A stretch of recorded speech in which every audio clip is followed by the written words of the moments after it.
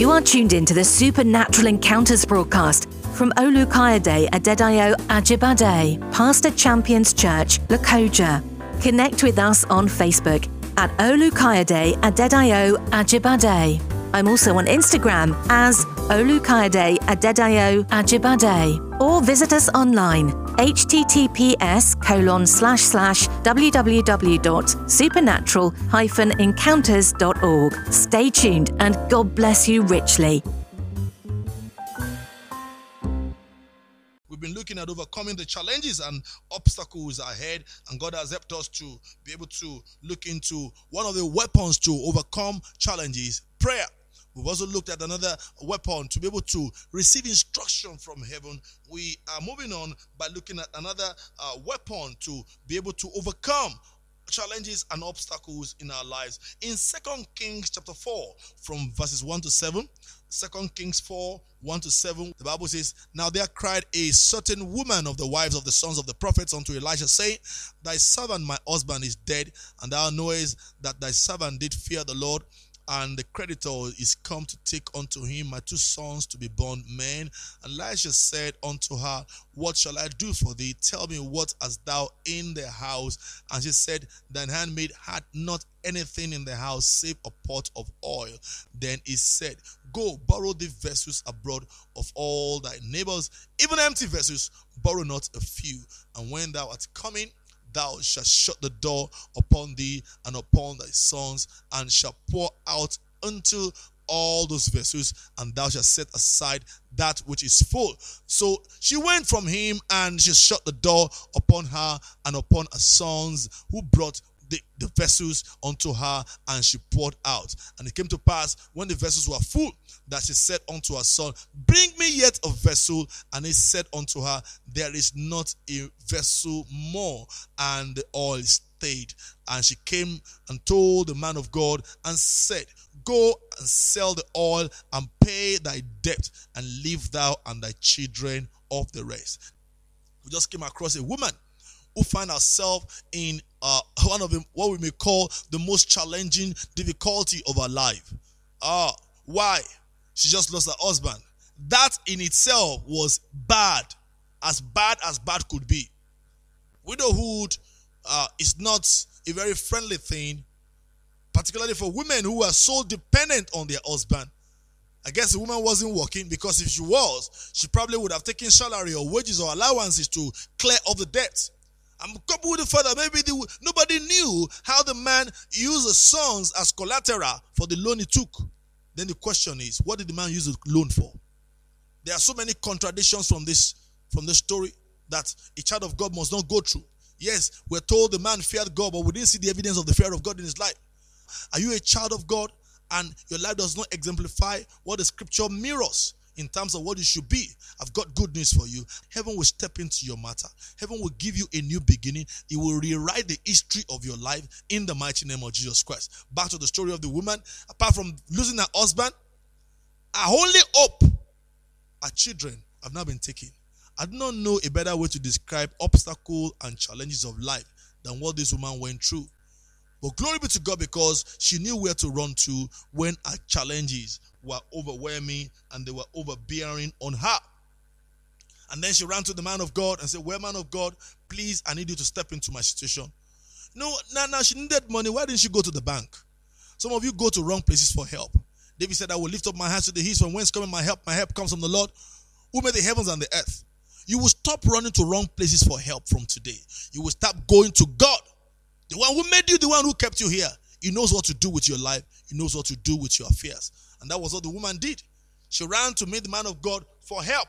And glory be to God, because prophetically, the man of God was able to scan her life and discern and diagnose what the real needs in her life was. And the man of God said, Well, don't worry. What do you have in the house?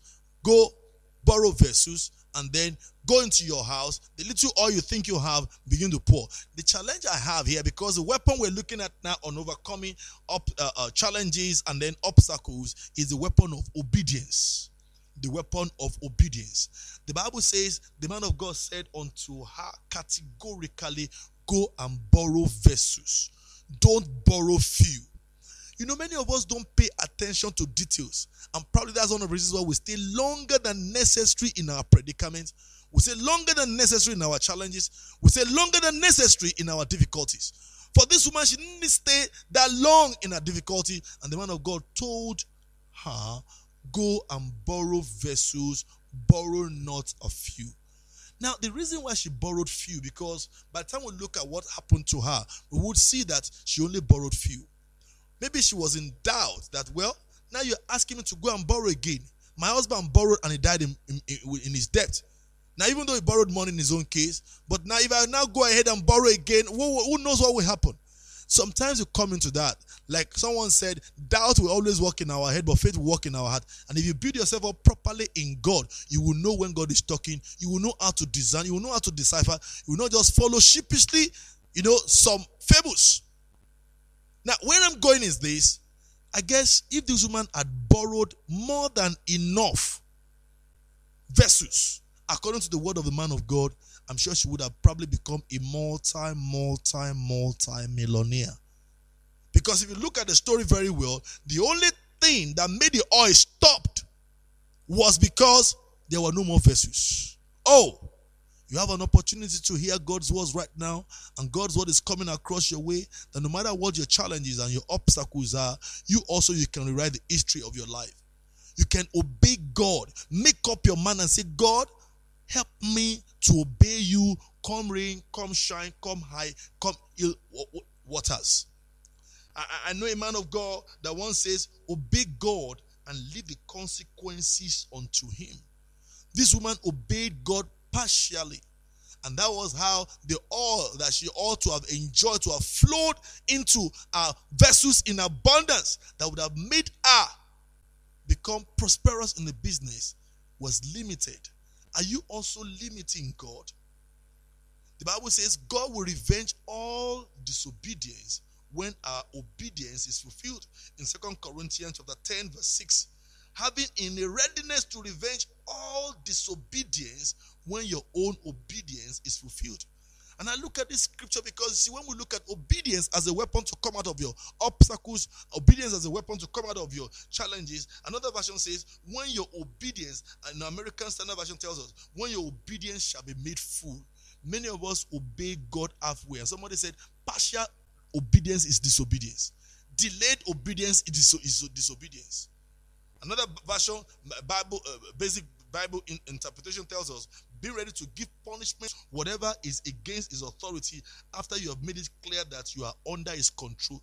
When you obey God, you leave the consequences to God. That's all you do. Monetary translation tells us that when once your submission has been put beyond question, many of us normally prepare for plan B. What if this doesn't work? What if it works? Because see, you cannot operate with God and tell God that you have a better plan than the one he has for you. He made you and he created you. He knows what to do with your life. And you must commit yourself and surrender yourself in absolute totality to him. And the RSV tells us, when your obedience is complete. When your own obedience is complete. You see, maybe the reason why you will witness partial deliverance from the obstacle or partial deliverance from the challenges is because you are also operating in partial obedience. I want to pray for you, and you also make up your mind. Say, Lord, I will go all the way. I will obey you. I will not disobey you in any way. I will not operate in partial obedience. I will operate in full obedience. Whatever you ask me to do, I will obey you in totality. One reason why Ananias and Sapphira failed was because they obeyed God partially. They were supposed to drop everything. They dropped partially, and they still lied on top of it. I mean, you love God with all of your heart, not part of your heart. And as you do that, you're coming out of those challenges in Jesus. Eternal Father, I pray for everyone that has listened to me. I pray, God, you step into their matters, step into their affairs, be the Lord of their lives. And let us all come into a level of total obedience, not holding back from you. In Jesus' mighty name, amen.